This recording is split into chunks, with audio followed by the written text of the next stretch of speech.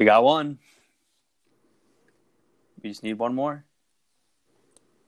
Yep. Will he come? I don't know.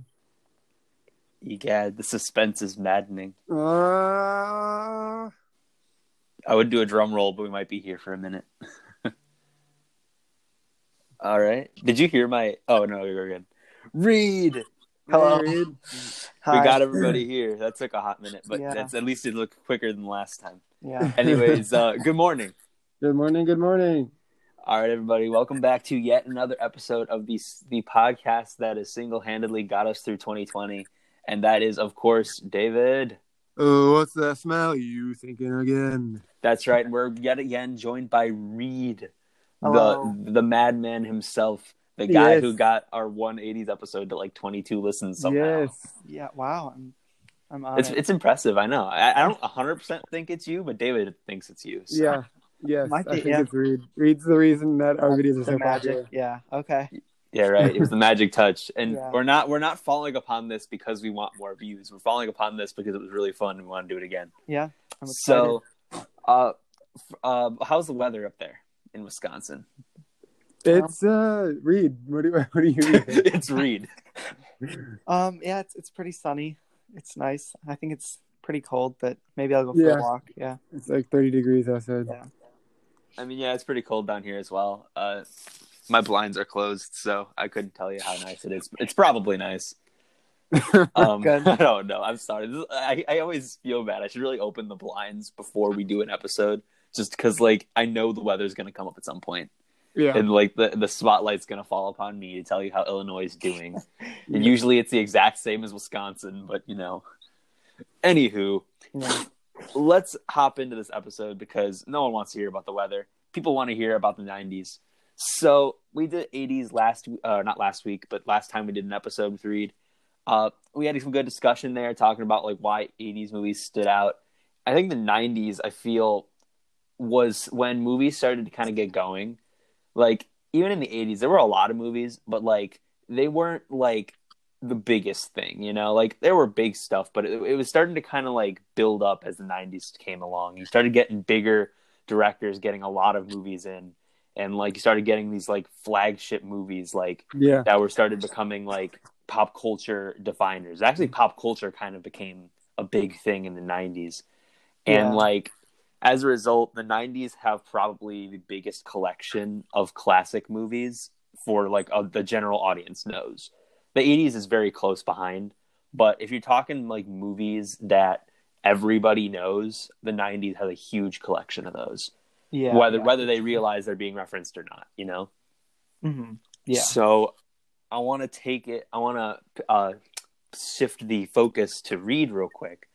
I was wondering, what do you think are some of the defining traits of a ton of the 90s movies? Not all of them, because, you know, 90s are pretty diverse, but like, what were some of the defining characteristics that you noticed? Like any decade, really. It's going to be like a lot of variety, but I'd say as compared to either the 80s or the 2000s generally, you get it almost kind of calls back to the 70s where it was a lot like edgier. It's almost like less plot driven, I see, in a lot of like the movies that are coming out. Obviously there's tons of movies with great plots, but there's a huge focus on like dialogue and more like acting and stuff like that, as opposed to huge storylines in the 80s. I'd say so. Oh yeah, definitely. Yeah, it's like I think like the 90s kind of had that like they were like flexing that like at this point in time we can make good movies, you know? Like there's much more money going into movies. So like the 80s you'd get like one or two big budget movies like that would be memorable and then you'd move on, you know. I think they were always there, but like the ones that were mainstream, not a lot. But the 90s out here had a lot of mainstream big budget movies. People were like, hey, look at these movies, you know? And as a result, there are a lot more effort going into movies more effort going into more movies, I should say. And you were getting a lot more like interesting ideas, you know? You're getting less plot driven, more dialogue driven. And you're getting like, also I noticed a lot of longer movies. Like, yes, for sure. The times started getting a lot longer. You started getting 3-hour movies, and you're like, okay, why am I sitting for 3 hours? And people are like, wow. I love 3-hour movies now. Used to be only artsy movies were long, but now we're getting like the mainstream movies were long. Yeah. Yeah. David, do you have anything to add on this? I think you guys covered a lot of big points. I mean, I think 90s were like really. I mean, the 80s were a turning point, but the 90s really like solidified it. You know, like the 90s are very similar to how movies are today in a way. It's like 80s kind of it was the spark, and then 90s was the one that really, you know, laid the groundwork down for movies that we love today, you know. Like there's so many classics in the 90s, and it's just it's great. It's great. Definitely. I have a question again to pose, but I guess this one does focus a little more on Reed because of Reed has a little more movie experience than David. I'm sorry, David. I don't mean to isolate you. That's okay. But I have to ask, as I was looking through movies from the 90s, there are some directors that kind of consistently came up. Who do you think kind of owned the 90s in terms of the amount of quality they spit out? Like, because the 80s, you couldn't really say that because there weren't a lot of people consistently making a ton of movies in the 80s, but 90s started getting a lot more people. So who do you think kind of had the biggest like imprint on the 90s? Okay, well, the first person that comes to mind is Tarantino because of he actually only made 3 movies in the 90s, but still, that's but all of Tarantino's movies are considered like, besides maybe Death Proof, like everybody loves Tarantino's movies. So. Yeah. So he made Reservoir Dogs, which is his debut, and that kind of hit the world, kind of. And then 2 years later, he made Pulp Fiction, which almost somehow that won like the Palme d'Or or whatever, and that was even a bigger hit for the world. And then he made Jackie Brown, which isn't as famous, but like his style, like pretty all right, so much, yeah. Oh yeah, Tarantino. I feel like his influence kind of went on to the 2000s, the 2010s, but like for sure. Without Tarantino, I feel like there'd be a ton of movies that would either be much less interesting or much less unique because of him. Like, I think that him embracing how gory and weird things can get, and like, you know, and that was another one with length because, you know, Pulp Fiction's crazy long. Like, I think that kind of led in, and Jackie Brown's really long too. But like, it kind of led into other people being more comfortable, like doing more things that are a little more violent and addressing more violent ideas. Yes, and it kind of adds on to like the more less plot driven, more like dialogue driven almost. Exactly. Because I think I also think like I don't think like certain movies would not exist without him, or like wouldn't not exist. But at the same time, I think there'd be plenty of darker, more like bizarrely over the top movies that I feel like would be a little toned down, and as a result, not as memorable. Yes. I think another one that had a huge impact on the decade was Steven Spielberg, because he'd been around for, you know, before, because he'd done movies like Jaws and he'd done E.T. and Raiders. Yeah. But he like the 3 most notable from the 90s that I pick out is Saving Private Ryan, Schindler's List, and Jurassic Park. Yes. All 3 of these like kind of like landmark movies for the genre they are depicting.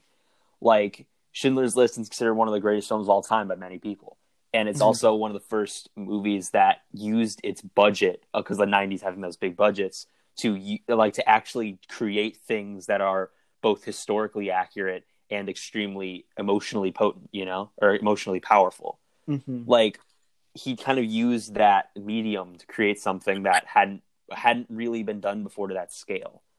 Saving Private Ryan elevated the way that war movies were made, like actual like battle war movies, where there was much more character to it, much more emotion to it.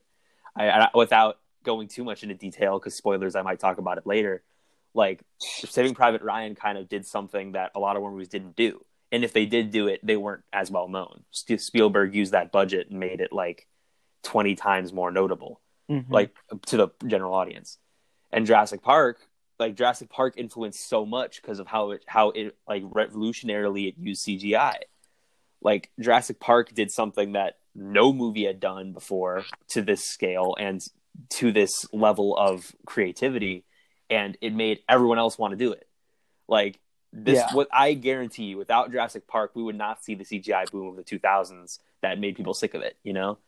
Yeah. Like for real, like Jurassic Park totally like led the way to that. Oh yeah, for sure. Because was that the highest grossing movie of all time for a while before like Titanic or something? I thought it was. I would not be surprised. I'm not gonna say it was, but I wouldn't be surprised. Okay. Because I don't know. Yeah. Yeah, that's crazy that Schindler's List and Jurassic Park came out in the same year. Oh yeah, I did. You're right. I forgot about that. I would have mentioned that, but I kind of forgot. Yeah. But yeah, I mean, I feel like I'm blanking. I'm sure there's another Steven Spielberg movie that came out in the 90s that was also a big deal because Spielberg's made like 20 movies.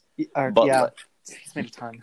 Yeah, but like honestly, like I always felt like, especially looking back, like Steven Spielberg had probably one of the biggest influences in terms of the general audience of the 90s. Yeah, definitely. I agree. Is there anybody else that comes to mind, Reed? And of course, David, you can feel free to interject as well. I'm not going to limit you or anything and be like, you don't know anything. Shut up, David. No, but of course you can speak. All right, David, do you have anything? Well, you see, I mean, like kind of said, I'm not too well versed in directors, even of today. I know a couple, but I think you guys have really touched on the ones that I know, but that's okay. It's all good. Yeah, so I wanted to have that question asked, and for the listener, it's all good, David. I promise I'm not trying to exclude you. Okay. Yeah, I'd think of two more maybe, and that would be Wong Kar-wai and going on a little non-American. Yeah, it's exciting. Hong Kong cinema, yeah, and who's the other? Yeah, David Fincher. Yeah. Fincher. Yeah, definitely. Yeah. For those of you listeners who aren't American or well versed in the world of cinema, Wong Kar-wai did a couple movies. He did In the Mood for Love, I believe it's what it's called. Yes, he did that was Chungking Express. Is that how you pronounce it? Yeah, that's how Chungking Express. Fallen Angels, I believe he did. Yes. Yeah. Essentially, he did a ton of movies that now are considered like some of the greatest movies. Like I might even say of all time. I know plenty of people who consider them some of the greatest films. But not American, and that's interesting. Yeah. So that's why you haven't heard of them, because unless you're like well versed in Letterboxd or something. Yeah, I mean, I'm not like expert on his films, but I've only seen one, which is I've seen zero, so. But like to me, I feel like from what I've seen and heard of style, he actually did like the way he utilizes colors and romance and mixes it with crime and all of that.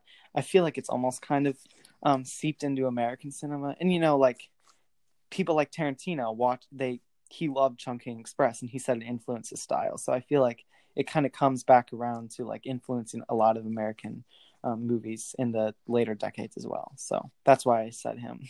Yeah, no, that makes sense. I mean, I'd love to say I could add something to that, but I have not seen any. Sorry about that. I definitely recommend Chungking. It's really good. Yeah, it does not. They're not available on much. That's true. I know. I'd have to get them on Criterion Collection, or I can't find them at all. Yeah, it's annoying. Well, no worries. Fincher. David, you know a bit about Fincher, which is exciting. Wait, what has he directed? Fight Club 7. Oh, you're right, yeah. I wanted to see if you could interject. It's no problem if you can't. You got this, David. I believe in you. Well, you see, I mean, as you guys know, I wasn't able to identify the movies of this guy. I mean, just by his name, but I've seen a couple of his movies. I'm looking at Letterboxd right now. He's in The Social Network. And Fight Club. Yes. Exactly. He's doing Mank. Yeah, Mank. Excited for that. Yeah. I mean, he's in a couple movies that I really like. I like his style of his movies. I'm not very good at judging directors in how they work. Here, no, it's all good, David.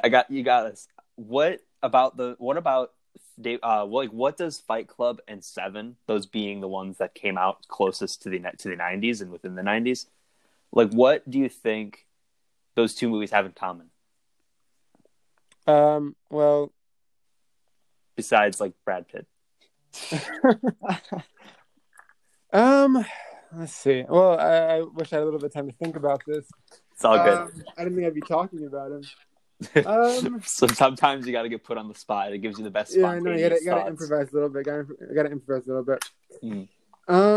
Let's see. Well, if I was gonna do an analysis of how Fight Club and Seven kind of relate to each other, let's see. Kind of, do you want to get me started a little bit, and I can kind of piggyback off of you? Sure. Okay. So actually, yeah, I think Reed should do it because I haven't seen Seven. Oh okay. yeah. Okay. And I mean, he also did the game, but I haven't seen that. And he did Alien 3. Alien 3. That was his debut. Yeah, Alien 3 is not representative of his content at all. I mean, it's not terrible, but like it's not like anything Fincher. It's mostly just let's try to do Alien 1 but in a prison and bad, but you know. Off topic. I mean, okay, so the first thing that I would note is that David Fincher is like he's more of a studio director than like the other people that we've mentioned, except maybe Spielberg. So like he gets hired to do a movie instead of like choosing the movie for himself.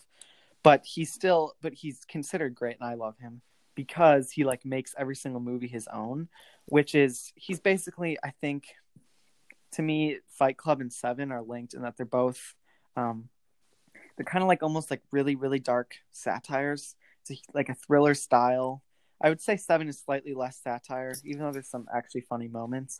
But it's just like dark thriller, I guess, is what I think of. He's really good at like suspense. He's like a modern Hitchcock kind of, I would say. Ooh, look at you and your connections. Yeah. So I don't know if you want to add on to that, David, but yeah.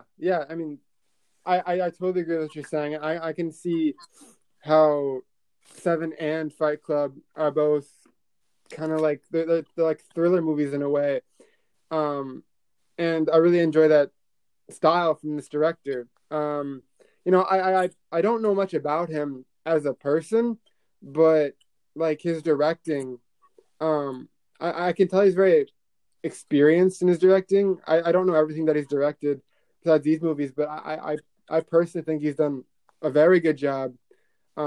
Both Fight Club and Seven are like regarded as incredible movies. Like Fight Club is regarded as one of the best movies of all time in the 90's. And Seven's also an incredible movie as well. It has so much suspense and mystery to it.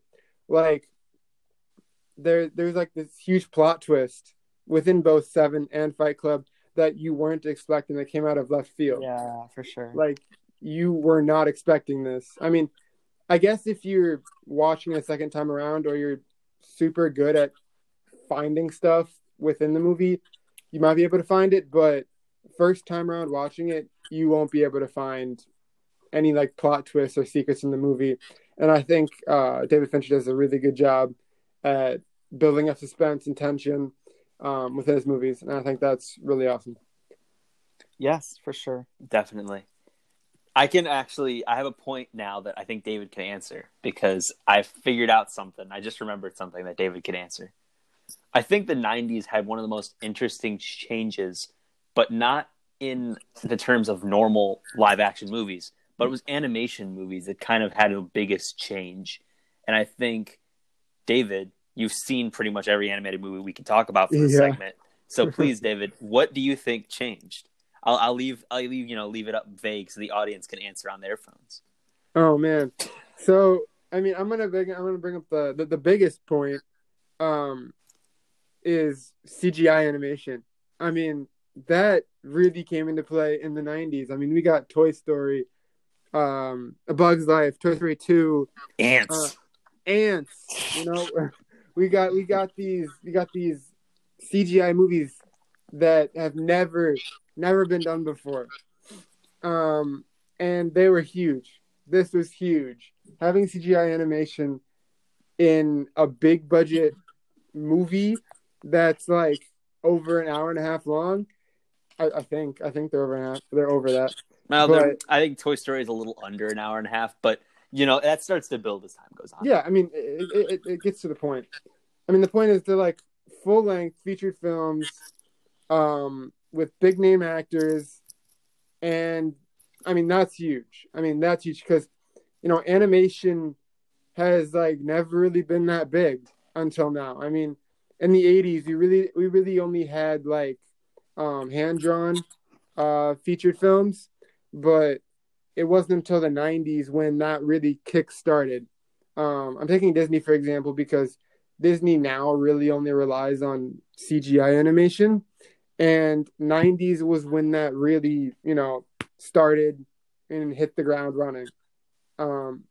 And that's incredible.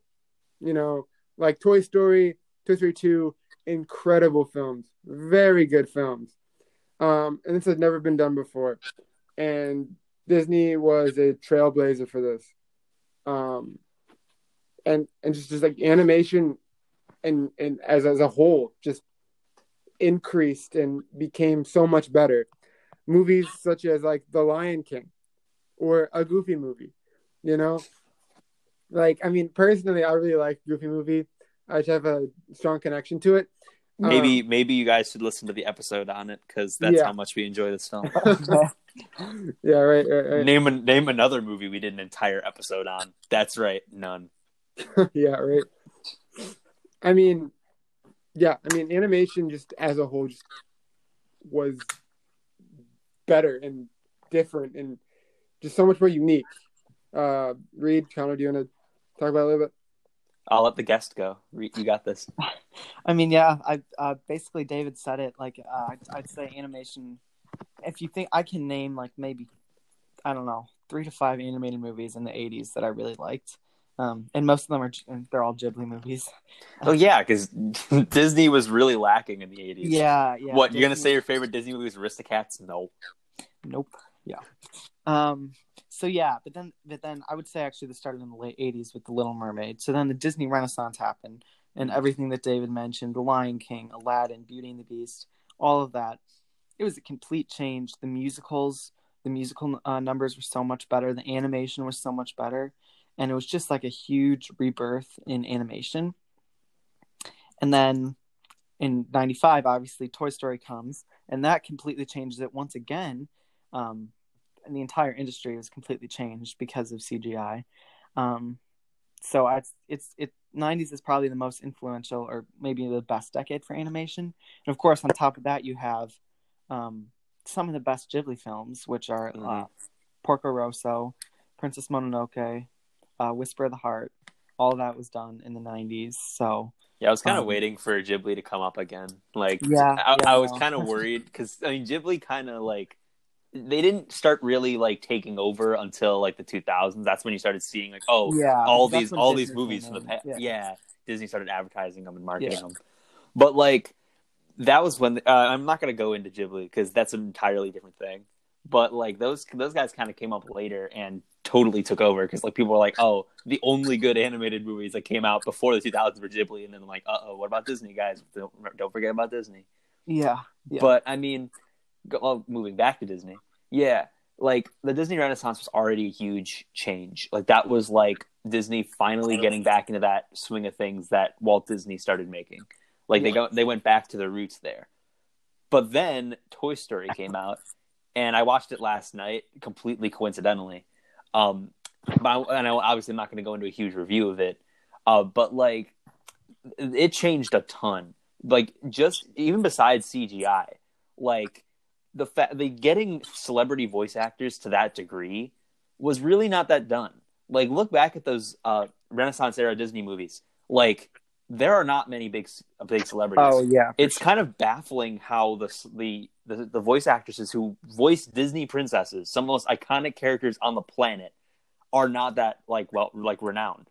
Like, Jodie Benson is not getting a ton of work after being Ariel. Like.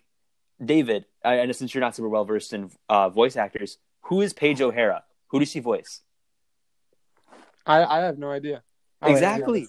Like no one knows who they are, and like besides Lion King with I'm blanking on his name now, Mufasa, James Earl Jones. James Earl Jones. That's it. Yeah. Besides him, wait, no, it's not. Is it not? I don't think it's James Earl Jones. Yes, it No, is. I thought that was in is the it? remake. Okay, no, he's For he voiced him in both. Sorry, yeah. yeah, Oh, I get him. Oh no, I get mixed up with Tommy Lee Jones all the time. My bad. um, but yeah, James Earl Jones is really the biggest, and Matthew Broderick. Those are like the only big actors Disney ever got, and they were both in Lion King. The and Whoopi rest, Goldberg. Whoopi Goldberg, yeah. So Lion King is really the only example of big voice actors, like and Robin Williams. There's Yeah. that, but like Aladdin, yeah. yeah, but like as for the majority of the movies, they weren't getting big voice actors.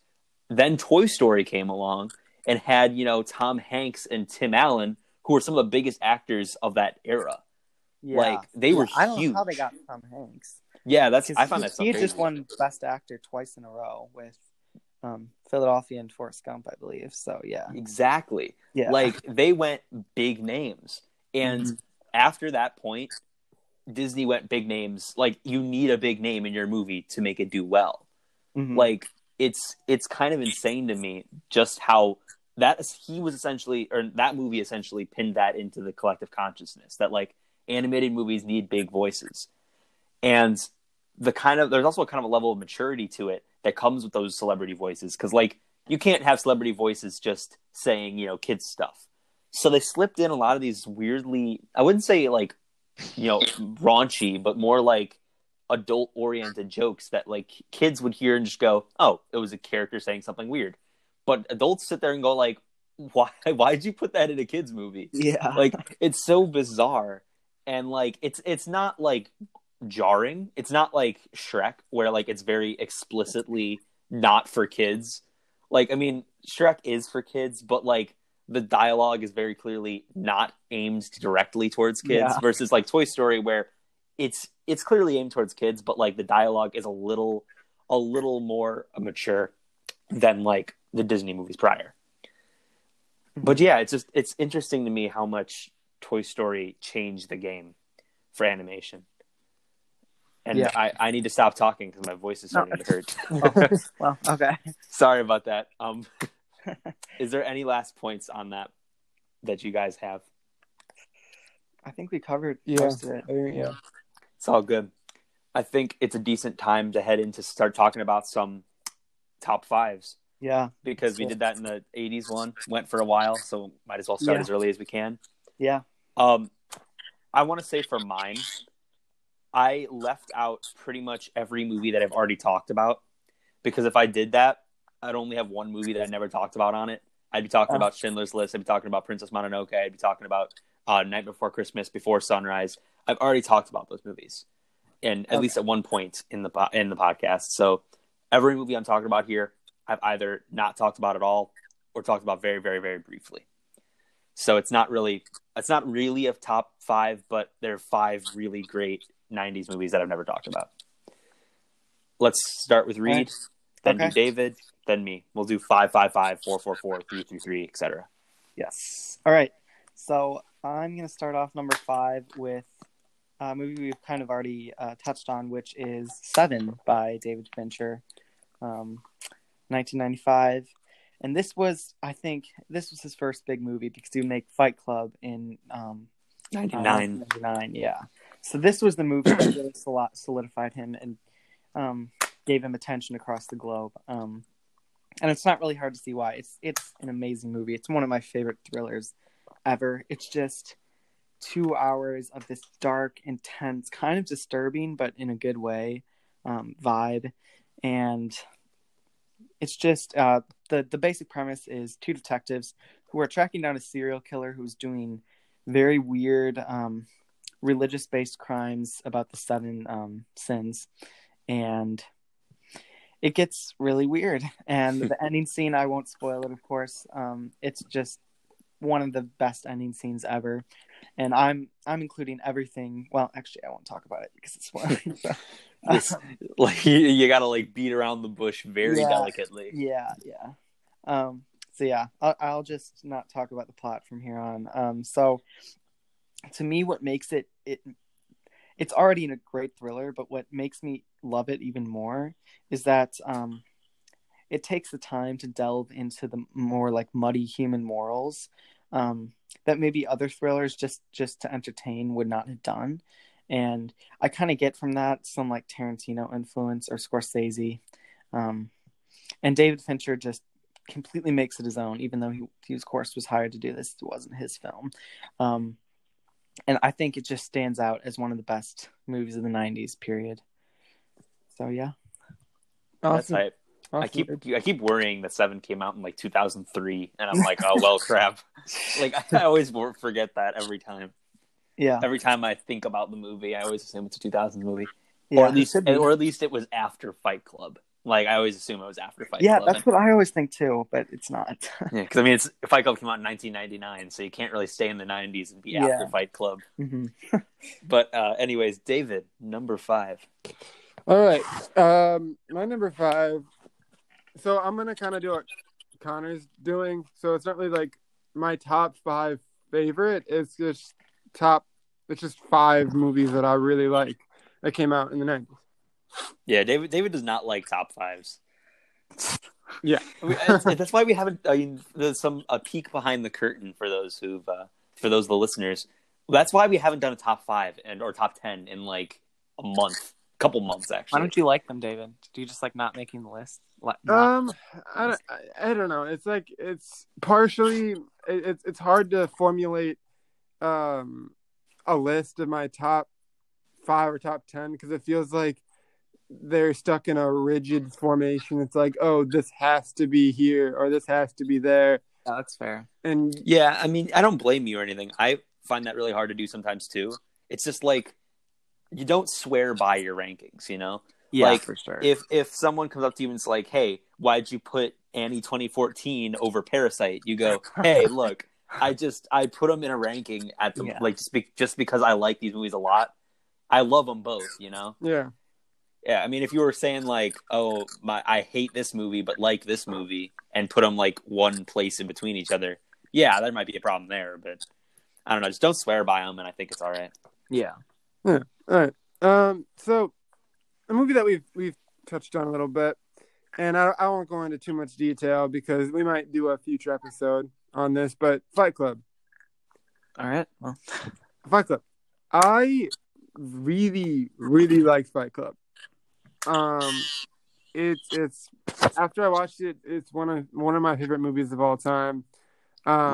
If you haven't seen Fight Club, it's basically about this guy who's sick of his mundane life and wants more out of it, and so he finds this guy named Tyler Durden, I think. Yep. And he introduces him to the Fight Club. And I don't want to spoil anything, but it's a pretty crazy, fun, like I mentioned, thriller kind of movie that I think basically anyone could get some level of enjoyment out of. Just like the themes of this movie and the writing and the characters, they're all great. They're all great. I mean, this movie is absolutely wonderful and was fun from beginning to end. It's a lot of fun. But it's also a movie that, you know, gives you something to think about after you're done. It's like what did I just watch? Like what was this movie that I just watched?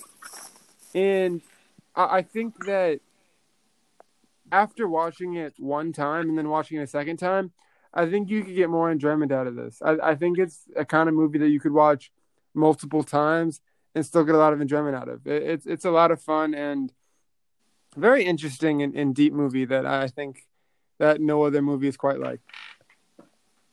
Yeah, definitely, man. Yeah. Yep. We might do an episode in the future. We'll have to probably rewatch it. We planned on it like in October, I think, but we kind of just didn't end up being able to do it. But no sweat. We'll do it eventually, I promise. Anywho, I'll quickly hop onto my number 5. We talked about this one. Or no, we didn't talk about it. We watched this one, me and David, like a while ago, a long time ago. I think David probably still remembers it well. But it's the movie Perfect Blue from 1997. Oh, gosh. Yeah, Satoshi Kon, or Cone. So I haven't watched this one in a while, but I think that kind of is a testament to how memorable it is because I remember a lot about this movie. But it's also one I can't really summarize because it's very difficult to summarize. The best way I can describe it is this actress who kind of shifts directions in her career, kind of starts having these like it's very bizarre. Weird things happen to her as a result of her trying to shift and change. Like it kind of tackles ideas about like anxiety and paranoia. It deals with ideas of like the Hollywood system and like, well, not necessarily Hollywood in this case, but celebrity system, and like how there's like how fans can be so set on one person being one thing that any change destroys them. It's about like personal dealings with trying to be somebody that you don't think you are. You know, there's a lot of layers to it, and it's also extremely hard to follow. Like this is not one I would suggest to just anybody because it's really hard to follow. It's also really disturbing and really dark, but it's really well made. And like I'm a guy who loves to think about movies, and it was one that me and David talked about for a couple days afterwards. Like it was really dark, really interesting, and like I think is if you enjoy like kind of that twisted kind of insanity that something like Fight Club can bring, I think this is totally a great interesting idea, interesting version that you could watch. That's not American. If you wanted to dip into something not American and deep and dark and interesting, I think it's totally up that way. Yeah, it's really really solid movie. I like it a lot. Yes, that's a great movie.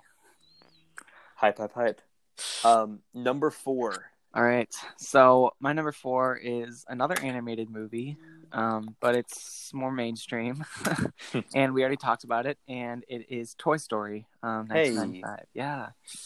I was really close to putting Princess Mononoke from the same year instead, but I think I do like this movie a bit more, even if I think Mononoke is a bit better. So obviously, this is a super famous movie. Everyone knows this. It's the first Pixar movie. Yeah, it was completely groundbreaking. I think it's almost hard to imagine what animated movies were even like before this because it just like completely shattered so many stereotypes about what animation had to be like, either American at least, like musicals, and it couldn't be adult oriented, and it obviously the celebrity actor thing that we talked about, and it did so many new things while also having such an entertaining story, great characters, some actually really dark themes that are kind of scary for kids, I'd say, and of course Sid is terrifying. Oh my gosh, that stupid baby head. Yeah.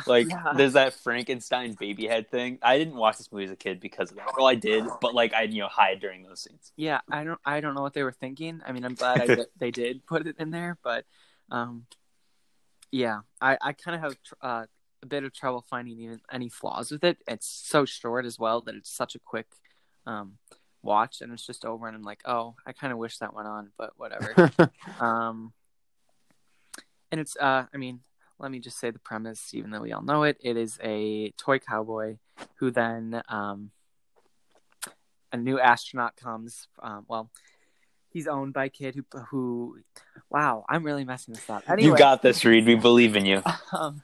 So a kid named Andy, his favorite toy is a cowboy named Woody. And when a new astronaut arrives as a gift for Andy, they kind of clash and go on this adventure based on the attention of this little boy.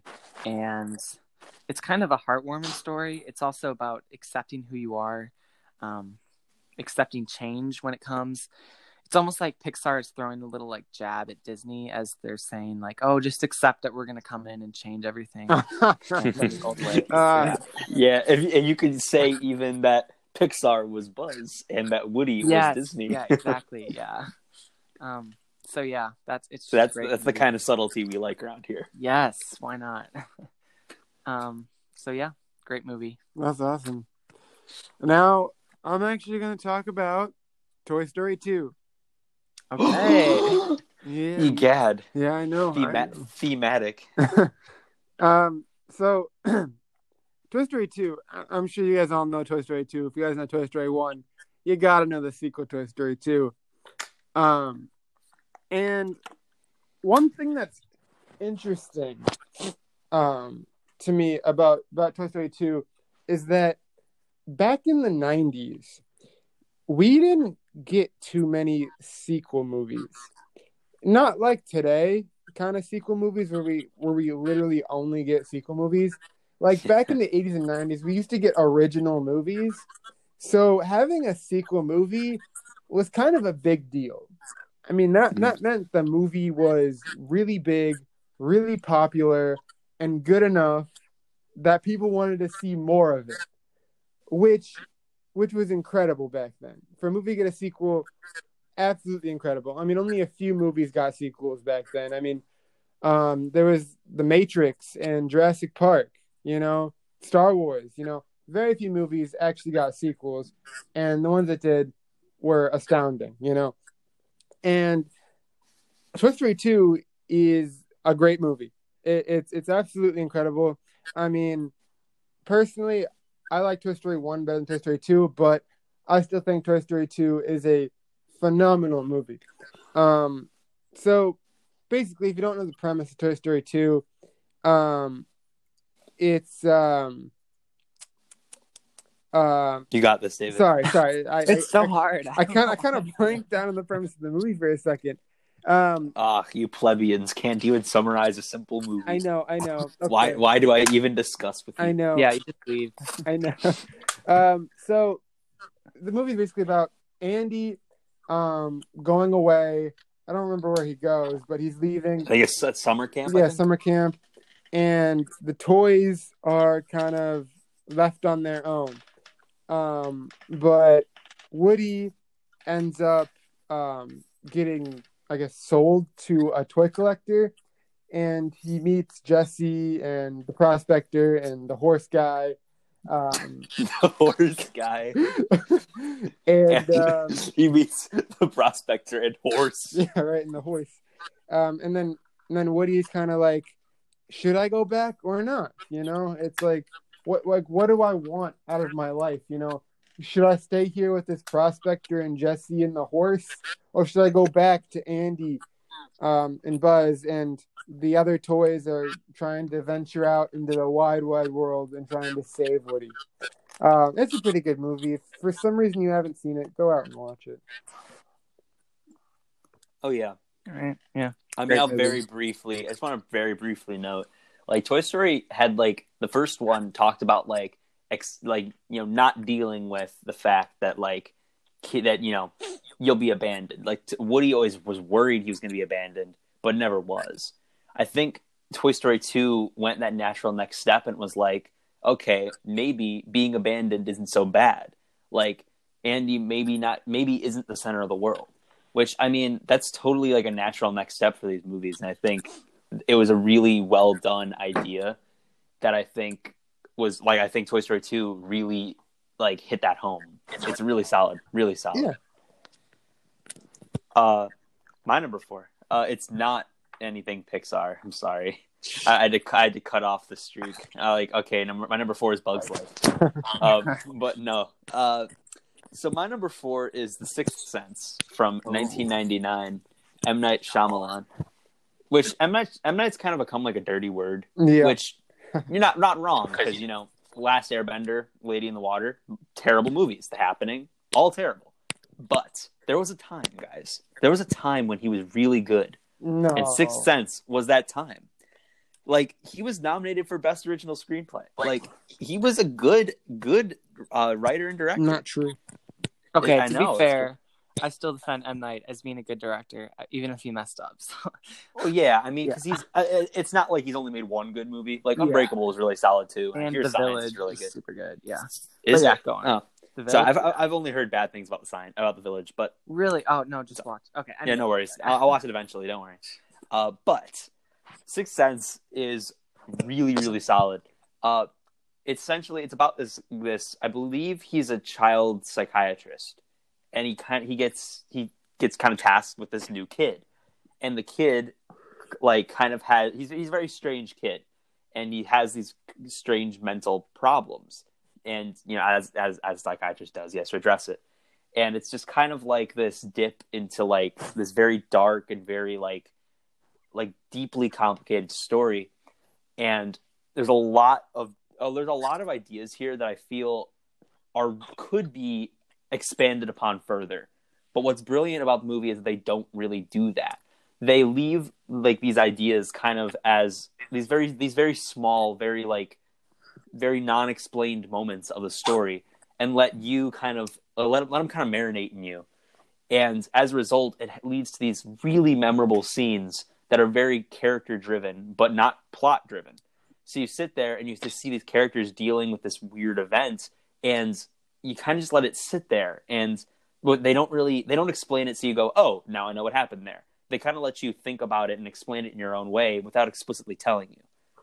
And then there's, of course, one of the most iconic twists of all time, which has kind of solidified this movie as being like one that you need to watch multiple times.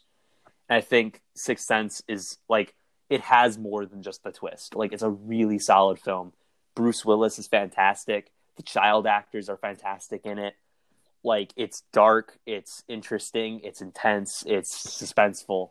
It's everything that one of those like kind of horror thrillers needs to be, while at the same time having so much more there for a viewer to like get sucked into. It's really well done. Awesome. Yeah. You should check it out if you haven't. I don't know if you guys have seen it. I don't think David has. It, no. Egad. I need to see it. You've seen The Village, but you haven't seen Sixth Sense. I don't know why. Where do your priorities lie, Reed? I'm sorry. Jesus. No worries. Reed, number 3. Okay, my number 3. Connor said he already brought this up in another episode. Oh, I know you love this movie. It is Before Sunrise. Yeah, no worries. I brought it up as a suggestion, so don't worry. It's not like I did a whole episode on it. So. All right. Okay. Good. Yeah. So yeah. I just can't even describe. Well, I will try to describe how much I love this movie. You got this. It's basically plotless. It's just two characters walking around Vienna after getting to know each other on a train. They have to leave the next morning. They don't really have anything to do, so they just kind of walk around and talk about life and stuff. And it's amazing, actually. It sounds kind of boring, but it's super good. Every single scene, every single piece of dialogue is just, it's not important to the plot per se, because there is no plot, but it's important to the characters and important to this like celebration of love and life that the movie is trying to get across. And I could literally just rewatch this movie every day, any day, because it's just, there's so much energy and young, youthful spirit in it. And stop it. No. I mean, he's kind of not wrong, you know. Like young people, they're out here questioning everything and being really passionate, and that's kind of the plot of the movie. And I mean, I won't spoil anything, but that changes in the sequels of this movie. Because there's 2. Sorry. Reed, get off the show. We're done here. You spoiled it. I can't watch the movie. Oh, please. I haven't spoiled anything. Just how the mood changes. There are sequels and they change. Yeah. I can't handle this. Yeah, I'm sorry. I didn't want to break it to you, but yeah. Gosh, you have to watch them still, Connor. Why haven't you done that? I can. The second one is on HBO, but the third one is not. So I'll have to watch the second one, but the third one's gonna be a mystery. I might have to just get the Criterion Collection. I'll save up my for $100 or however expensive it is. I don't really know. I want the Criterion so bad. Yeah. So yeah, I think, and the acting, of course, from Ethan Hawke and Julie Delpy is absolutely phenomenal. Delpy. Yeah, that's what I said. Yeah. One word can derail the entire conversation. Delpy. Yeah. And I mean, this is Linklater, so he's such an interesting and visionary director. He also did Boyhood, which you love, right, David? Yes. Yeah. Yes. So he just makes movies in like such a different way. He kind of just like puts the plot on the back burner and doesn't really care about it that much. And he just kind of lets the characters develop and talk their problems through. And I just love that. it's just such a special movie that I love. So, yep, that's my number 3. Yeah, you think like Linklater, like as a child, like maybe like he was made fun of by a plot at his school, so like he swore never to have a plot again. Made fun of by plot? Sure. Like the bullies at school, like they were all plots, and the plots bullied him, and he's like, as a result, he has sworn against plots, Yeah, and will he never just have hates one. plots. I wouldn't be surprised if that happened. Yeah, it's all good. No worries. Anyway, David. Yeah, right. Okay. Let's move along before people think about that too much. Yeah. So the next movie I'm going to talk about is Mulan. Hey. Ooh, more animation. Yeah. You guys forgot about You said that's so Mulan. unenthralled. That is so disappointed. You're like, ugh, more animation. No, I love animation. What's he gonna talk about? still have to Lion see King Mulan, next? though. Ugh. You better not talk about the Lion King. I won't. I've already talked really? about it Oh, okay. so Mulan. This movie is great, and it's great for multiple reasons. One being that it has a actually good female lead. And a lot of movies today try to have female leads, but it ends up blowing up in their face and not working out. But Mulan does it right. They have a strong female lead that is really good and really entertaining to watch. I mean, not just her character, but the story all around is really awesome and really interesting, actually. It's like, I don't know how you haven't heard of Mulan, but it's about this girl who fills in. Well, there's a war going on, and she has to fill in for her father. So she has to dress up like a guy and train for the war. And you see her struggle and learning how to fight and become strong to fight in the war. And she ends up being one of the strongest, if not like one of the strongest member of her troop, you know? And it's so inspirational and so awesome. And I'm sorry, but I'm going to talk about the live action for a little bit. The live action does not encapsulate this at all. I didn't watch all of it, but I watched enough of it to know that it does not do the original justice at all. It's complete booty. And from the beginning, she's overpowered, you know? From the very beginning, she's overpowered. As for from the beginning in this one, she sucks. And you see her struggle and become stronger, and you sympathize with her. But in the live action, you don't sympathize with her. You know, you see what's going on here. You see what's going on here. For some reason, preach, David. Preach. For some reason, with movies with female leads today, they don't like having the female lead struggle. They like having her be perfect from the beginning, which doesn't really make any sense, you know? And it's a bit aggravating. It really is. But this movie does it right, and I'm so glad for it. It's diverse. It's the art and the animation is beautiful, and it's just all around a really good movie. Yeah, definitely. Yeah, totally agree with what you're saying there. Like, sometimes movies get so ahead of themselves. They're like, we have a woman character, and she's a strong woman character because she's a woman. You got to go, no. Yeah. she's a strong woman character because she's a strong character. Yeah. Focusing on the wrong part. But yeah, definitely. Really solid movie. I will move to my next one. Mine is very strange, but it's from Terry Gilliam, so of course it's strange. My movie is 12 Monkeys from 1995. The Monkeys? No, not the Monkeys. 12 Monkeys. Now, all things considered, if you're looking at all Terry Gilliam's movies, this is actually on the normaler side.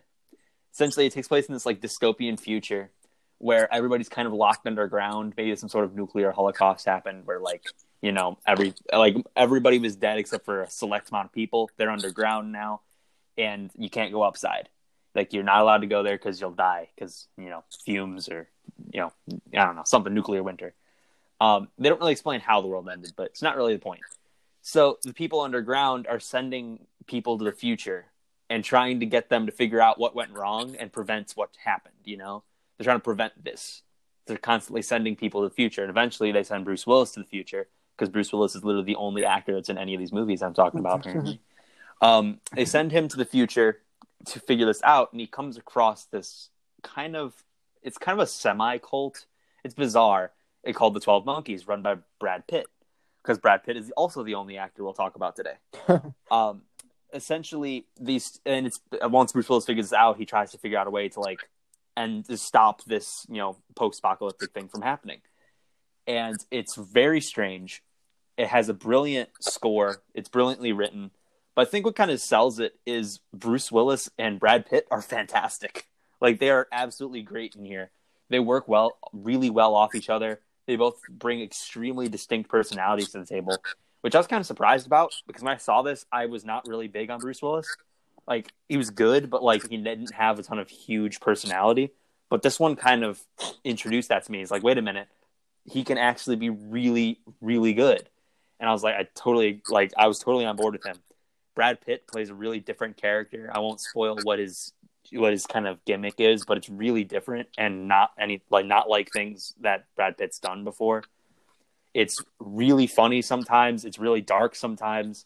It's extremely creative, very kind of odd, but I think it's totally a great film for people who if you want to watch something a little non-conventional. It's not exactly what has been done over and over. It's unique, it's weird, it's different. And it does not have any monkeys in it. Wow. Yeah, what a letdown. Exactly. I had to break it to him. Just like Crouching Tiger, Hidden Dragon does not have any dragons or tigers in it. Wow, 2 out of 5. Exactly. Honestly, could have been better. Should have used monkeys. Unless you consider humanity the monkeys. Something to think about. Whoa. Wow, thanks for making me question existence now. Aren't I cool? All right. Nombre dos. Yes. Read. So, one director we have not talked about at all yet is Martin Scorsese. Ew. Please, Scorsese. Yeah. And the movie that I'm going to bring up, he actually did a ton of 90s movies. He was big. I would love to have talked about him, but the only Scorsese movies I've seen are either 70s or 2000s. So. Oh, okay. Sorry. So mine choice is Goodfellas from 1990. So this is right at the beginning of the 90s. And wow, he just kicked it off great, because this is in my top 10. I don't know. Not go get it. We're gonna have to resort back to the top 10. Yeah, it's this type of rise and fall crime story. It's been mimicked and done so many times before and after. I can't name a movie that does it better than this, and does it as creatively and as emotionally impactful. And it's kind of hard to imagine what it was like seeing this for the first time in 1990, because Scorsese had really done nothing too much like this. He'd done Raging Bull, Taxi Driver, After Hours. He just did The Last Temptation of Christ, which stars Willem Dafoe as Jesus. Go see it. Willem Dafoe as Jesus. I mean, that's honestly a selling point right there. It is, yeah. But obviously Goodfellas is really different. It's basically about a gangster who grows up in the slums of the city, and I forgot I think it's New York. Yeah, it is. Might be West Philadelphia. I don't know. Okay, yeah. Born and and he just gets influenced by all these crimes and gangsters, and he becomes one himself. And it's kind of this rise and fall story that's a bit depressing, and it's based on a true story. They actually called the real person sometimes to find out what his life was like, which is kind of weird. And it's really depressing, really sad, super entertaining, great soundtrack, great acting. I mean, I can just go on and on about how good it is, but you should just go see it. It's, if you've seen The Irishman, that Irishman is kind of a callback to that. It kind of uses the same type of style, although The Irishman actually is even more sad at the end. And it's Scorsese at the height of his power. It's a perfect movie. It stars so many great actors: De Niro, Liotta, Pesci, and And just the way it dives into morality and violence and all of that is just unparalleled. So. Wow. Dang, it's pretty hype. Yeah, go see it. I may be completely wrong in this, but didn't they hire actual gangsters to be background characters, and no one knows how they got paid? Like, wait, oh, I knew they called people like actual gangsters, but I didn't know they hired them. I think I had read something. It was like they hired some as background extras for certain scenes, and like they couldn't obviously pay them up front. Wow. So there was no one could figure out exactly like how they were paid, or if they were even paid at all. So I guess maybe Scorsese has gangster ties. I don't know. Don't get Scorsese mad. At this point, he might. Yeah. I mean, he's made enough movies. Honestly, yeah. He's probably like the documentary maker for them at this point. Like, although if you see this movie, it's like pretty condemning of crime living. So yeah, crime's bad. Don't do it, kids. Yes, go be a doctor. Anyway. David. Wow, that was a very specific career to choose. Yes, doctor. Go be a doctor, you kids. Get educated. Yeah. Get off your TikToks and go educate yourself. Exactly.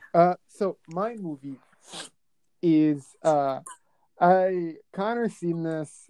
I don't know if Reed has. I remember I recommended it to Reed when I first watched it.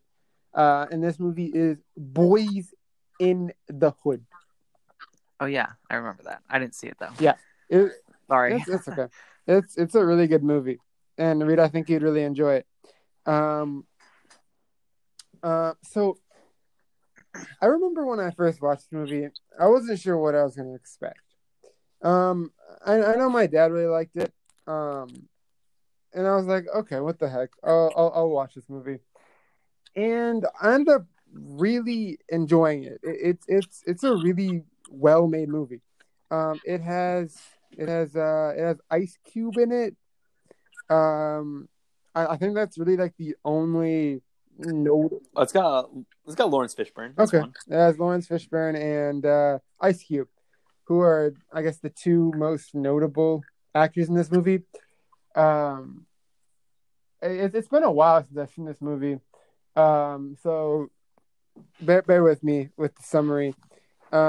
It's basically about.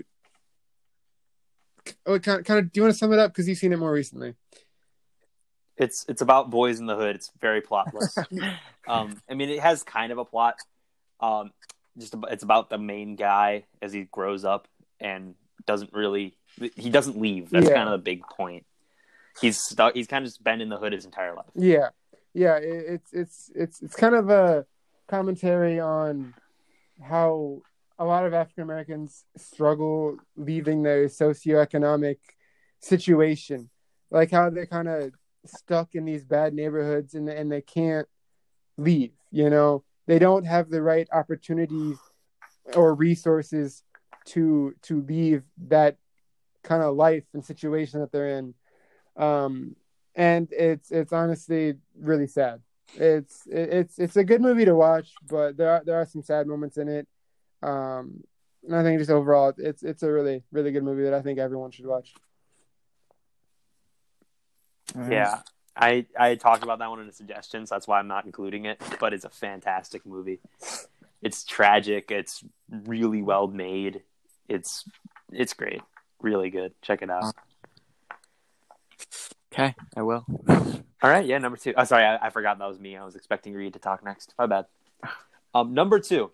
I've talked about it a bit, but I will talk about it a bit more. And that is Saving Private Ryan from 1998. Steven Spielberg. Okay. Look, Saving Private Ryan on the surface is not really that different. It's just, it's based on a true story because most of these war movies are about this unit of soldiers in World War II going to save Private Ryan. I mean, big shocker, right? But I think what made this one stand out so well is it was one of the first times that you got a big budget war movie that was like honored, history and honored the actual realistic things that happened, used a huge budget and made it personal. Like the characters didn't feel just like people doing these things. They felt like characters who had these stakes in the story and felt like they're like if a character died, it meant something. And like it was one of those movies that like it was 1998, so it wasn't like early 90s, but it felt like it kind of pushed the boundaries of what traditional war movies could have been.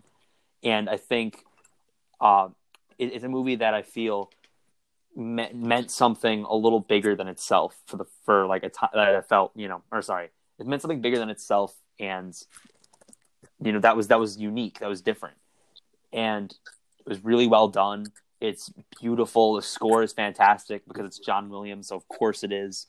But like, it's really cannot be understated just how like emotionally impactful this movie is. It knows it. Like it takes advantage of these really emotional scenes and really powerful moments and stretches them out to make them feel as enriching as possible. It's not overdrawn, but it's not underdrawn, It's really, really well done. Excuse me. And I think honestly, like if you can get past the fact that it's almost 3 hours long, totally watch it. Like it's really well done. Good stuff. That's all Good I've got stuff. to say. Cool. I need to get to that one. Yeah. What? I need to get to that one still. Oh, yes. Please do. And David, you should get to it as well. I sure will. My voice is combating me at the moment for some reason, so I'm gonna drink some. I'm gonna drink some water as you get to your number one. All right. Yeah, I'll just go ahead. In this movie, I just me and David watched this and like yes, nice, yes. And it is Pulp Fiction. Oh yeah, we did watch that movie together.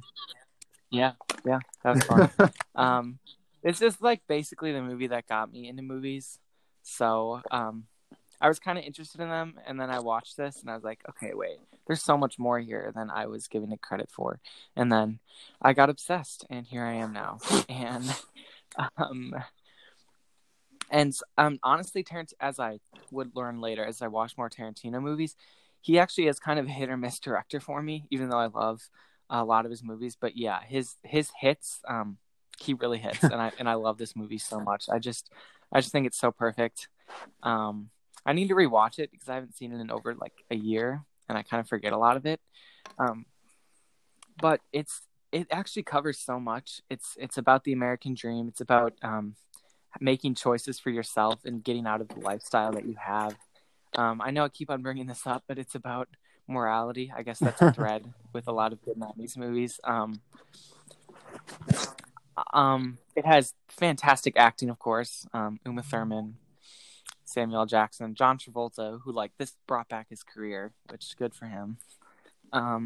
This is like the only good John Travolta performance. I'm sorry. Yeah. I love John Travolta, but he's not a good actor. Yeah, no, he's not.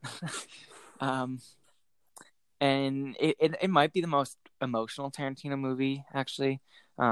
Maybe Once Upon a Time in Hollywood is. But hey, I cried during the entire climax of Inglourious Basterds. Okay, that was emotional. Oh, okay, you're right. That was a good climax. I was crying the entire time, saluting the American flag. Oh, please. Now I'm playing.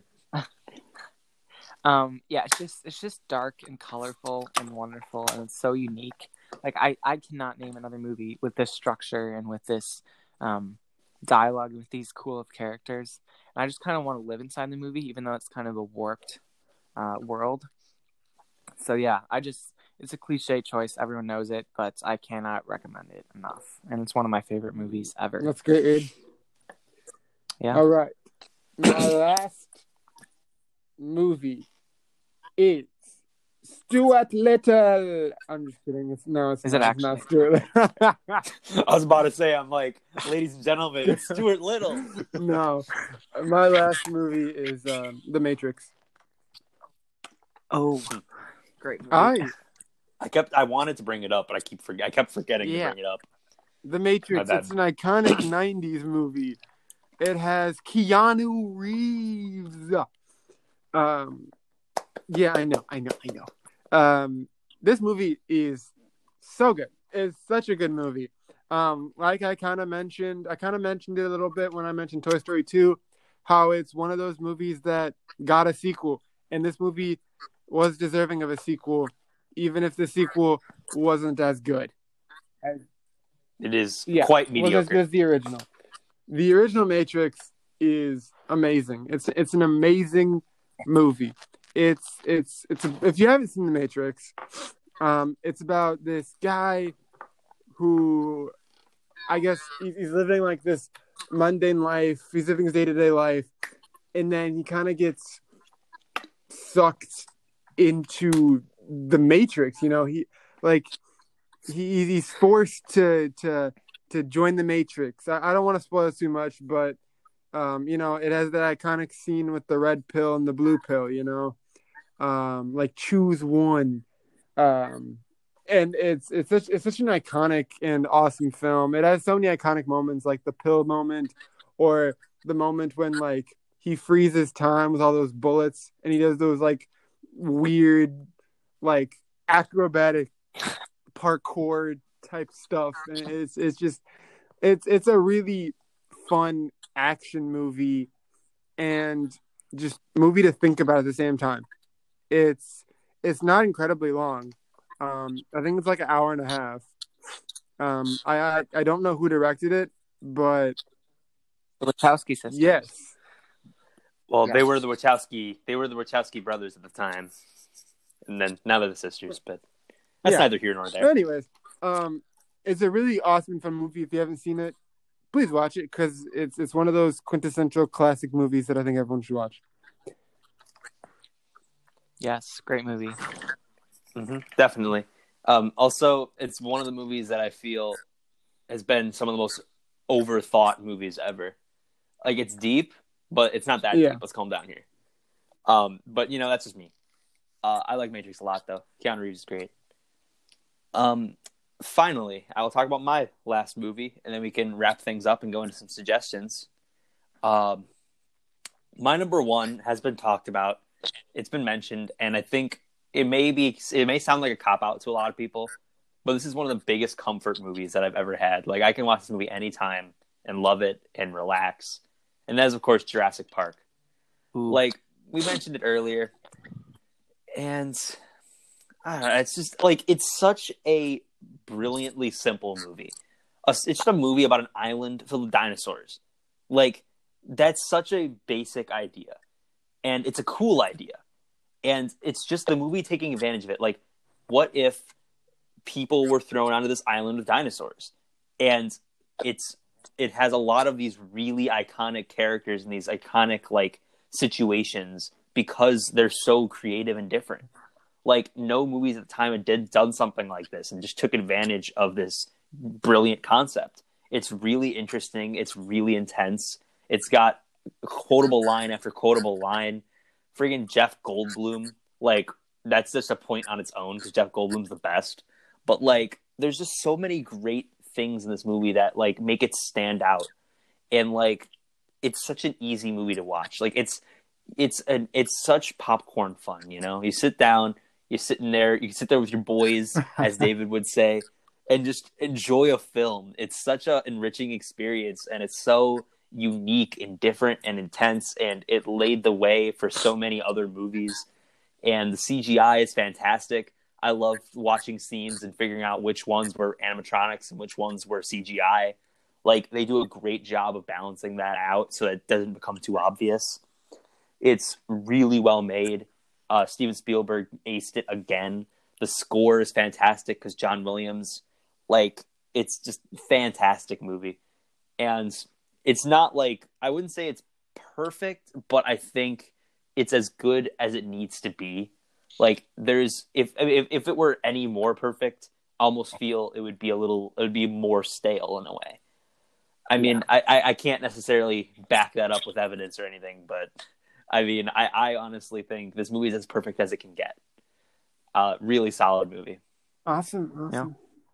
Yeah. So, Yes. boys, we've done it. We've finished our top fives. Is there any closing thoughts on the decade that anybody wants to take a crack at? Reed, David, either person. Go for it.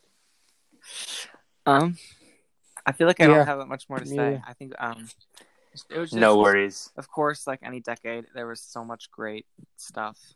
And of course, we left out so, like, Shawshank Redemption, Silence of the Lambs, stuff like that. There's good reason for that. I haven't seen them.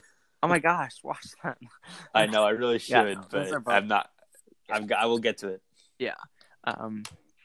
And yeah, just all around great decade. I don't know if you guys want to add anything. Yeah. Yeah, no. That's all I've got. I'm sorry. I usually I can pull out something, sounds kind of big, but in reality it's just me saying the 90s were cool. But I don't really got much at the moment. All right. But I will say one thing, and that is, if you have not seen any of the movies we just talked about, you're doing a disservice to yourself. Yes, go watch them. Every one of the movies you brought up, fantastic. Yeah. And I think everyone should get out there and watch them. And they're not hard to find. They're really not. Because a lot of these movies are in circulation on the streaming services. Like, I don't mean to bring out my chart of streaming services as I do have that.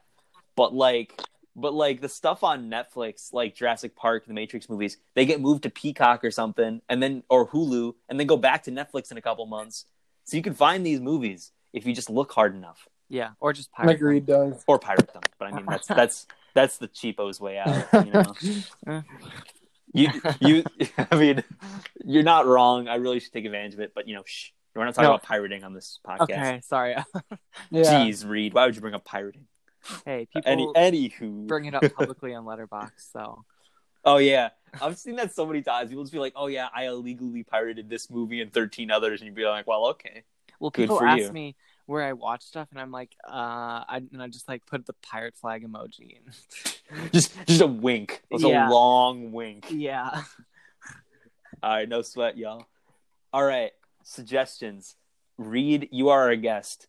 Okay. What's a movie or a show or anything that you've been enjoying recently that you think the listeners should partake in? Wait, so should I do a classical music piece, maybe? Please, David. I actually came up with an album that is not classical. Oh my gosh! Yeah, this is very untraditional. Yeah. Wait. So do I say 3 or just 1? Do as many as you want. Okay. I would say limit it at like 4. I mean, don't be here all day. Yeah. I also don't. Yeah. I don't want to limit you. So. Okay. I'll just do 2 or 3. Go for it. So an album I really recommend that I listen to, and I've been listening to a lot, is Pet Sounds by the Beach Boys. Hey, Beach Boys. Yes. I've heard of them. Yeah, good. I'm glad. They are like... Brian Wilson is like the best person ever, and the best musician ever, and the best composer ever. And I just love his music so much. He's just such a weird... The Beach Boys have such a weird, cool sound, while also sounding like... really pleasant to the ears, and it's just like a completely unique experience. They were obviously influenced by the Beatles at the time, I'd say, but they completely brought their own sound to it. Pet Sounds, and it's just great. I just love it. Go listen to this album. There's so many great songs on it. That's right. Yeah, and I also just watched a movie recently that kind of I was debating whether to do this or Mad Max Fury Road, but kind of everyone's watched Fury Road already, so I don't know if even David's seen Fury Road. Wow. That was played, David. It's all good. Yeah, no, Fury Road is great, but I just watched another movie called The Prestige by Christopher Nolan, and it is so good. It just twists with your mind, like Nolan does in all of his movies, even though I need to see most of them. It's just based off what you've heard. yeah, and it's all good, of course, which I love. And it just twists with time. There's great performances from everyone, particularly Christian Bale, who would play Batman in Christopher Nolan's next movies. And then it's a plot about 2 magicians who basically compete after one of the magicians accidentally kills the other's wife. Then it kind of turns into this game of obsession and anger and jealousy, and it just wraps in this fantastic conclusion. It's like a modern Othello kind of. Othello, I don't know how to pronounce it. Classical connections. Yes, Shakespeare. It's just a super good movie, and I recommend it. Oh yeah. Prestige is really solid. Yeah. I kind of have conflicting feelings on it. Like on the one hand, I love a lot of the ideas. I think the acting's incredible, but I don't know. I thought that twist was kind of a cop out. Like something about it to me seemed so kind of stupid. But I mean, I think I don't both know. the premise and the twist is completely stupid, but I think it works in this movie because I don't think it's actually about the twist. It's more about their obsessions and how they just completely go overboard. So it's more of like a warning tale Sure. to me. But I Yeah, can I get definitely you. see, like, yeah, I just think it's a bit less plot focused. Sure, than other I would movies. love to rewatch it. Yeah, It's on you my definitely shelf. It's right over there. I'm pointing at it right now. You can't see because it's put a it in right podcast. now. But Yeah. And well, then- regardless, yeah, go on. all right. Oh wait. Okay. So I'll do my final one is a show, which I'm not actually finished with. It's a short That's show. literally what me and David do every time. Yeah, I just love it so far. It is Ooh, Reed, Cowboy that's a good show. Bebop. So good, Reed. It is a good show. It's the highest rated. That's so thing. good. What? Yes, it's so good. I agree. David's just happy to be back in his element again. He's like, yes, anime. Yes, anime. This is the only anime show I've actually ever watched, but it's wow. Like everything about it is just so good. It blends so many different genres: Western, crime, thriller, comedy, mystery. It's lit drama, of course, and it's so much. There are episodes that are such great, like pastiches of Alien, for instance, or other Alien movies. There's great movies that delve back into episodes that delve back into the past of each character, and every single character here is so deep and well fleshed out. It's just crazy, and I never thought I'd get this much enjoyment out of an anime show, which I thought was just kind of gonna be like bloom actions. I don't know, but it's super good, and I can't wait to finish it. I'm about like halfway through, so I'm glad you're enjoying it, Reed. That's so awesome. Have you seen the Cowboy No, I haven't. Bebop movie, David? Oh, you should watch that too.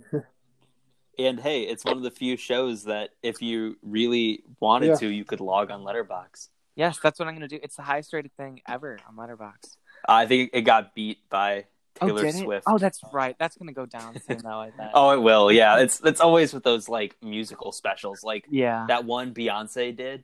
Yeah. For Disney Plus, that was the highest rated thing for like a week, and then it shot down. But it's not like it's poorly rated, but like it's not the highest rated thing anymore. Yeah. But off topic, David, how many you got? I have 2. Well, I would shame you, but I also only have 2. I know Reed's actually doing our show better than we are. Yeah. No, wait, actually, I have 3. I have 3. But well, now I got to think of one. I only have 3, but they're all shows. Yeah. So okay, now I feel a little bit better about myself now. The first show, you guys already know what I'm going to talk about. On some of the show I've been watching. And guys, it's finally come to an end. I mean, the show hasn't come to an end, but I'm probably going to slow down talking about it because I've finally caught up. I have finally caught up to One Piece. Yes. Oh my gosh, you were watching this. Well, I started it Sorry. A year ago, but I got to a point where I was just like, I'm just going to stop watching this because it's too long. But then I ended up making a deal with one of my friends, and he was like, finish the show, and then I'll watch the that you recommend. And I held up my part of the deal. And oh my God, guys, this show is great. I don't want to talk about the most recent arc too much because it's mostly a spoiler. Wano is mostly a spoiler, so I'll kind of avoid spoiler territory with Wano. But I'm gonna talk about the show overall. One Piece is a fantastic show. It's a modern epic. It has over 900 chapters and over 900 episodes. More precisely, 997 chapters and 951 episodes. And from the sound of that sounds very intimidating, right? Like, oh my God, I'm I'm gonna slave my life away to One Piece, and I'm not gonna have any time to do anything else. And yes, One because Piece it is a is. huge I commitment, agree. but I sincerely, with all my heart, think it is a worthy investment. And you can take breaks in between arcs, but I personally gonna say that you probably won't, because you're probably gonna enjoy it so much that you're not going to want to stop. Um, it it's such a good show, and the character development with all members of the Straw Hat crew are so well fleshed out.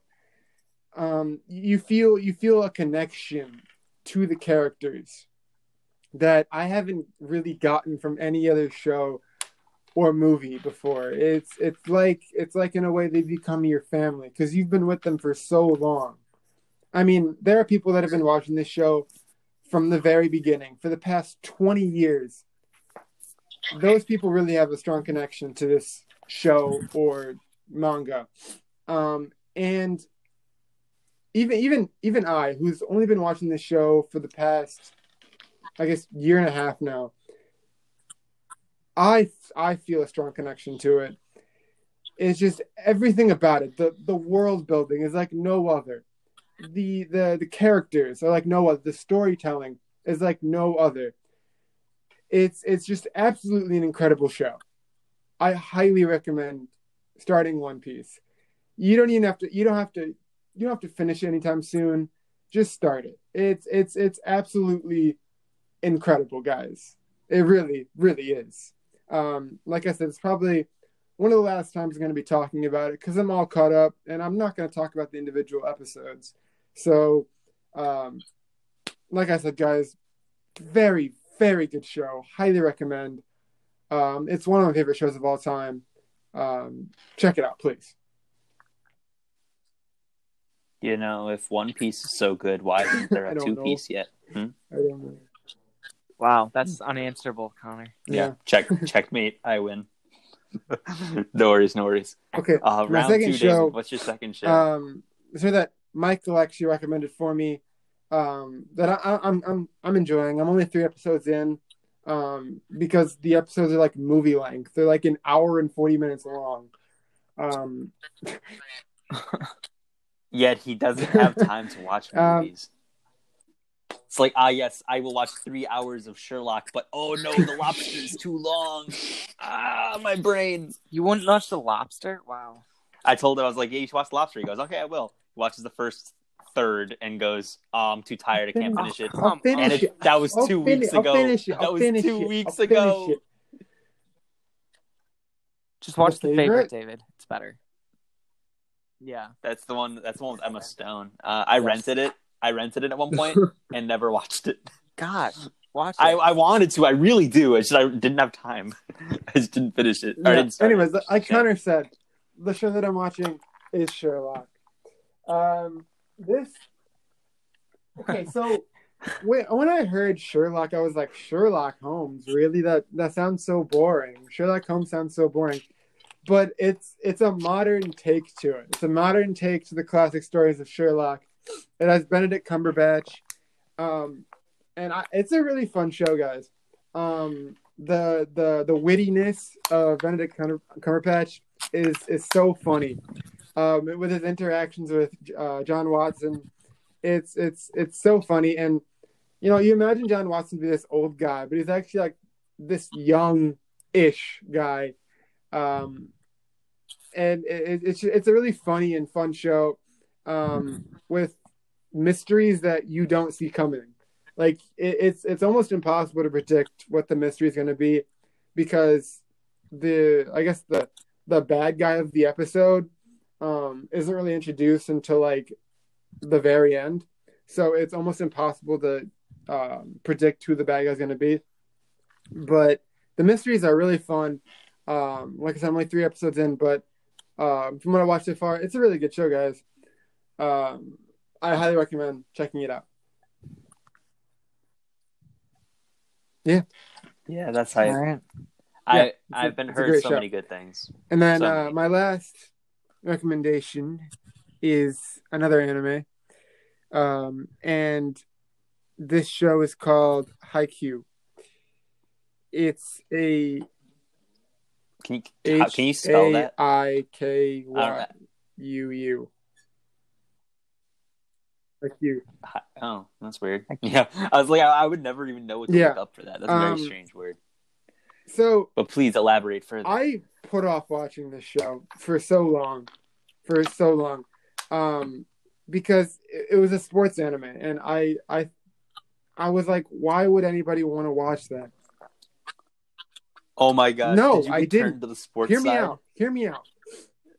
I was like, why would anybody want to watch this trash? It's sports. You can go outside and play some dang volleyball yourself. Why do you gotta watch a show of it, you know? And I watched the first episode of this show, and wow, this show is more than just a sports anime. It is far more than that. It's about this kid who wants to play volleyball, but the thing is, he's like 5'4", and he's playing against guys who are like over 6 feet tall, and he wants to be a spiker. And you guys know that spikers have to jump pretty high and spike the ball down, you know? And there's tall dudes blocking him. So it's like, how do you do this? How do you become a spiker against all these odds? And watching his struggle is very inspirational. It's a very, very good story. I'm only like 10 episodes in, but already it's a really awesome show. And you see his rivalry with the setter on the team, because they used to play against each other in middle school, and the setter was known as like the king of the court, because he always wanted to do things his way, and he would never actually pass the ball to his team.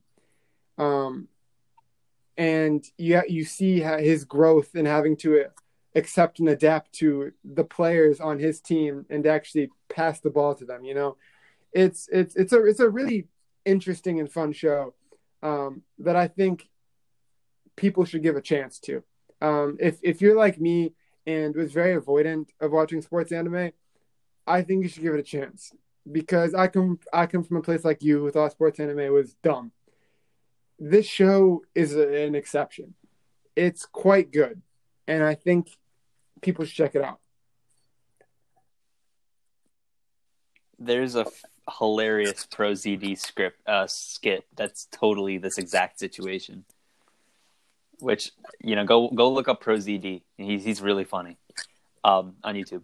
Yeah. But yeah, that's awesome. I will go to my two. I might think of a third, but I'll stick with my two for now. I got a movie and a show for you listeners out there. One is a movie, of course.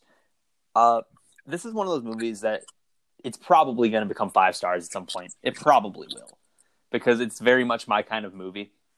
It's a movie called Dead Poets Society from 1989, directed by Peter Weir, the guy who did Truman Show. Well, so like, here's the thing. One of my favorite things with movies is I love movies that are proponents of free thinking. Like, I love that idea that like you need to be your own person, create things that are distinctly you, and like embrace a side of you that you didn't know, you know, like learn, question. That's why I love movies like Thank You for Smoking so much, because it's totally the same message. And I think Dead Poets Society is a great example of that. It's about this like preparatory, like high school thing. It's very, it's this Catholic school where it's very orderly, it's one of those expensive, you know, up their own butt school, you know, like they have to wear the uniform and do things traditionally, and it's very tight like that. And there's this English class, or actually poetry class, that's taught by Robin Williams. He plays the main teacher. And he's not like the other teachers, because he preaches this idea that like you don't need a textbook. You can create your own questions. You can learn and read poetry and do things your own way. And as a result, kind of motivates this group of students. One of them is young Ethan Hawke, by the way, so that's another reason to watch it. They create this, or they revive this poet club called the Dead Poet Society, where they go off in the night, find this like abandoned cave, and just read poetry to each other and just bond. Like it's just about like, it's very, very simple. It's about like embracing free thinking and embracing doing things your own way and learning and growing. And it's a really well done movie. It's brilliantly written. The characters are great. It deals with a lot of really complicated ideas in ways that are very like easy to swallow. It's just brilliantly done, and I feel like I probably will end up liking this movie a lot more on a rewatch, and it'll probably rise up the ranks. Who knows? Maybe this will be another Moonrise Kingdom where it shot up yeah, who knows? We'll see. But it's a great movie, and I think the only thing that holds it back is that it has a really big cast. And if you read a lot of my reviews on Letterboxd, you know it's kind of like, I don't like when casts get too big because it gets a little bloated. Then again, I also really like Grand Budapest Hotel, so I don't know. Maybe I'm a hypocrite. Who knows? But regardless, I think it's a really, really well done movie that I think is a must watch for anybody. Like, go check it out. It's fantastic. Secondly, Mandalorian episode 13. Here we go. That's the only show I watch because Korra's getting boring. Because Korra's getting boring, so I have to watch Mandalorian. Mandalorian's great. The newest episode, I can't even summarize it for you because it has way too many spoilers in it. But David, I will say, yes, David, there are lightsabers now. Exactly. That's the only thing I'll tell you about this episode's plot.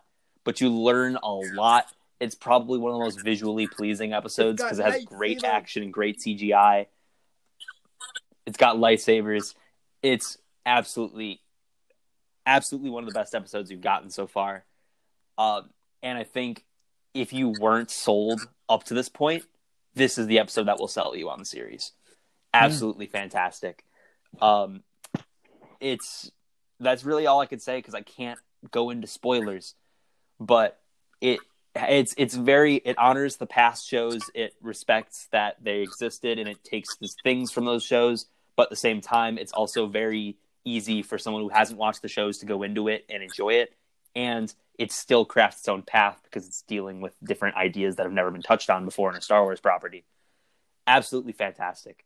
I think it's one of the most well-made shows that you can watch right now in terms of budget. It looks great. Action's great. Character's great. Writing's great. All that good stuff. Definitely check it out if you have yet to watch it, David. And, of course, I don't know if Reed's watched it, but David watched it. Definitely check it out. It's a fantastic show. And I could stall more, but we're at 97 minutes, so what's the point of stalling?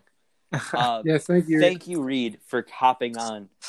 Thank you for having me. It's been fun. Of course. Yeah. December 20th, I believe, is going to be the last episode of the season. We're going to take a break until January.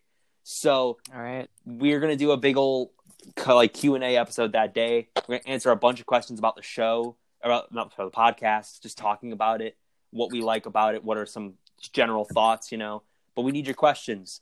What's that smell _you thinking again? The Instagram, go question there. Amino, Connor _91302 if you use that.